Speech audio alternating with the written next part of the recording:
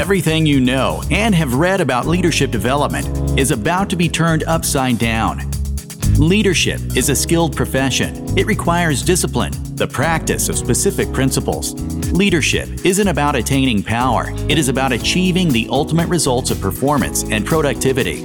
Join us and learn about the influences, the sequences, and the consequences of leadership on the ground. This special edition series is made possible by Leadership Rigor, leading yourself, teams, and organizations. And now, here are your hosts, Erica Pietler and Todd Schnick. Good afternoon, and welcome back to episode 4 of this special edition leadership series, Leadership on the Ground. I am your host, Todd Schnick, joined by my friend and colleague, Erica Pietler, the author of Leadership Rigor. Hello, Erica. How are you? I'm great, Todd. How are you? I'm doing great. You're blowing my mind so far because I feel like I'm doing everything wrong when it comes to leadership, and this has been really eye-opening. Thinking about altitude and then thinking about sequence, I had the wrong position on a lot of this stuff, and so this has just been very eye-opening. I suspect today's conversation around emotional intelligence is probably going to blow my mind again, so looking forward to that dialogue. But before we do that, remind the audience about the importance of what Leadership on the Ground is all about. Yeah, so we are having an ongoing conversation about the importance of both performance and productivity as the outputs that we're looking for. And Leadership on the Ground is really about us starting at the beginning saying, what do we need to be consciously disciplined about? What do we have to practice to get that performance and productivity on the ground? Fascinating. All right. Well, today's conversation's around emotional intelligence. You know, before I saw this on our production plan, and I'll use this hypothetical again, if I was suddenly tasked with recruiting a CEO for my organization, what I would probably do is look at the roles of recent Harvard grads and find the guy with the highest IQ. Is that wrong? I think it wouldn't necessarily mean he'd be the right guy to run your company. So talk to me more about emotional intelligence and why this is so critical. You know, probably a term a lot of us have heard about. And what I'm really interested in doing today is netting it down to, well, what's the essence? To put it on the ground and to understand what it looks like, sounds like, and feels like, and why it matters. And that's what we're really talking about. When I think about leadership, I think about 3 principles. It's about service to others. It's emotional because people are messy and the business is relatively straightforward. And everything that we know really about leadership can fundamentally be learned. And emotional intelligence is this learnable set of skills that helps us to understand how to be in healthy relationships in a better way. And the fundamental principle of emotional intelligence is you have to learn about self-awareness. You have to know how you show up, how you impact people. You have to have some awareness around how to manage yourself and to be prepared for certain situations because you're going to get triggered. You need to have some social awareness, Todd. We can't just be Mr. or Ms. Magoo out there. We got to understand how we're affecting the environment. And the prize, the end result of having good emotional intelligence is relationships. So those 4 areas are key. We've talked about relationships and the importance of relationships throughout the whole duration of this series, and this begins to make a lot of sense. I got to tell you, Erica, let me just challenge you on this. I think there are leaders who will have listened to episode 2 and Altitude and say, oh, I get it. I'm going to think differently on this. I think they listen to episode 3 and say, boy, my sequence is all off. But I think they may call hooey on this one, right? I think there's still some leaders out there that think of this as kind of this gooey, soft stuff, and this really isn't what a leader's supposed to do. Am I wrong? No, I still think that that's probably more than likely the prevailing wisdom out there. And people will say, hey, listen, the soft stuff is the hard stuff, and people will say a lot of things, but the emotional intelligence side is fundamentally being able to be vulnerable, being able to have real conversations. But leaders aren't supposed to be vulnerable, are they?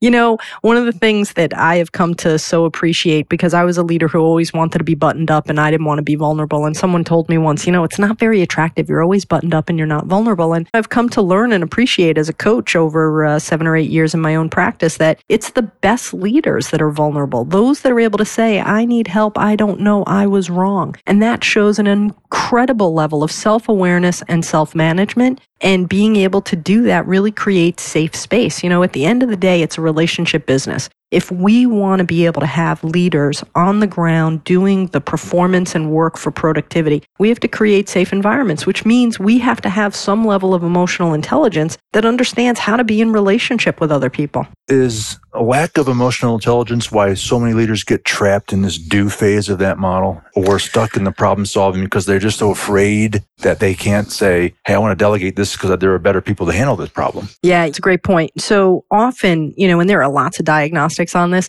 people come hardwired, right? We're all hardwired, but hardwiring is nothing more than a starting place. Some of us have preferences for being task-oriented, so no surprise, we like to do things. Some of us have an orientation towards being really people-oriented, right? So we really like to manage and we like to be in leadership roles. So we really need to understand our hardwiring, but most importantly, when we talk about leadership on the ground, we're going to talk even in the next segment more. It's about the flexibility to understand not only how we're hardwired and to know ourselves, but only when we do know ourselves can we really be in relationship with other people and attend to and be responsive to and aware of the needs that will create the environment in which their talent can be put on the ground in the best way for the organization or the team. Well, but I also think it's really critical to acknowledge that, as you said earlier, things in business are just messy. Mm-hmm. The project plan never goes as you schedule it. There are economic impact the organization all the time.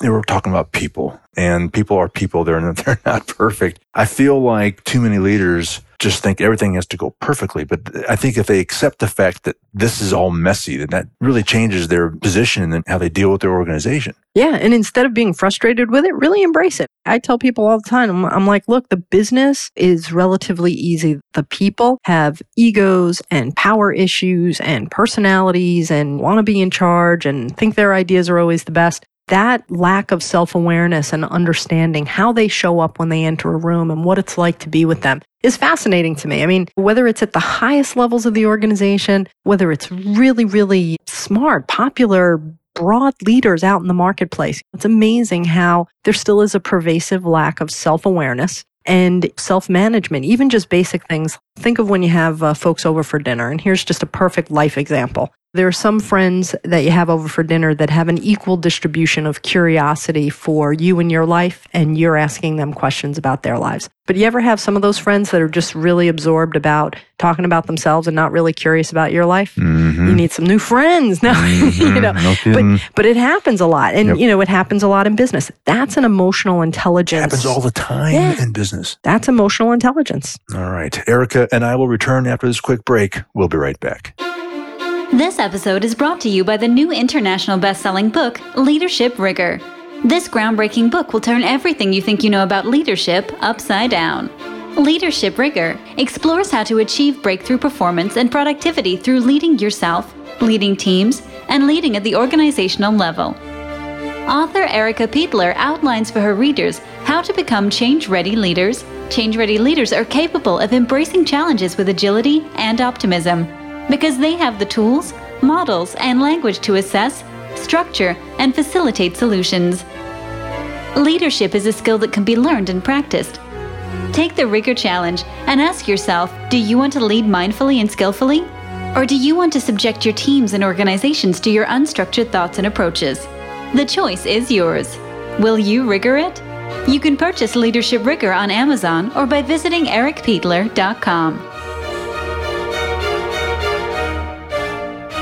All right, Todd Schnick back with Erica Pietler. Yeah, you just touched on this right before the break, Erica, but I want to come back to it because I think it's important. Episode 3, we talked about sequence. There's sequencing involved in this too, yeah? There is, absolutely, and it's a great point. So the sequencing goes like this. You have to have, before you can really build your emotional intelligence, it all starts with self-awareness. In fact, when I do coaching, part of what I'm listening for to see if someone is coachable or someone really has some growth potential is what's their level of self-awareness. Because if they are not self-aware, chances are they're really not ready to hear certain things. So self-awareness is key. And then permission to take the next step, if you have self-awareness, is self-management. So if you don't know what your blind spots are, it's hard to manage them. We talked about that in the last episode, right? We're unconsciously incompetent, and then we get some feedback and a blind spot is uncovered. And now we go, wow, okay, so now I'm consciously incompetent. I can manage that better. I can do self-management now because someone has created awareness for me of a blind spot. So there is that sequence. And it's hard for you to have awareness of others in the room if you don't have awareness around yourself, right? So that also has to be in the right sequence. So we're deep into episode 4. And if you're with us and have been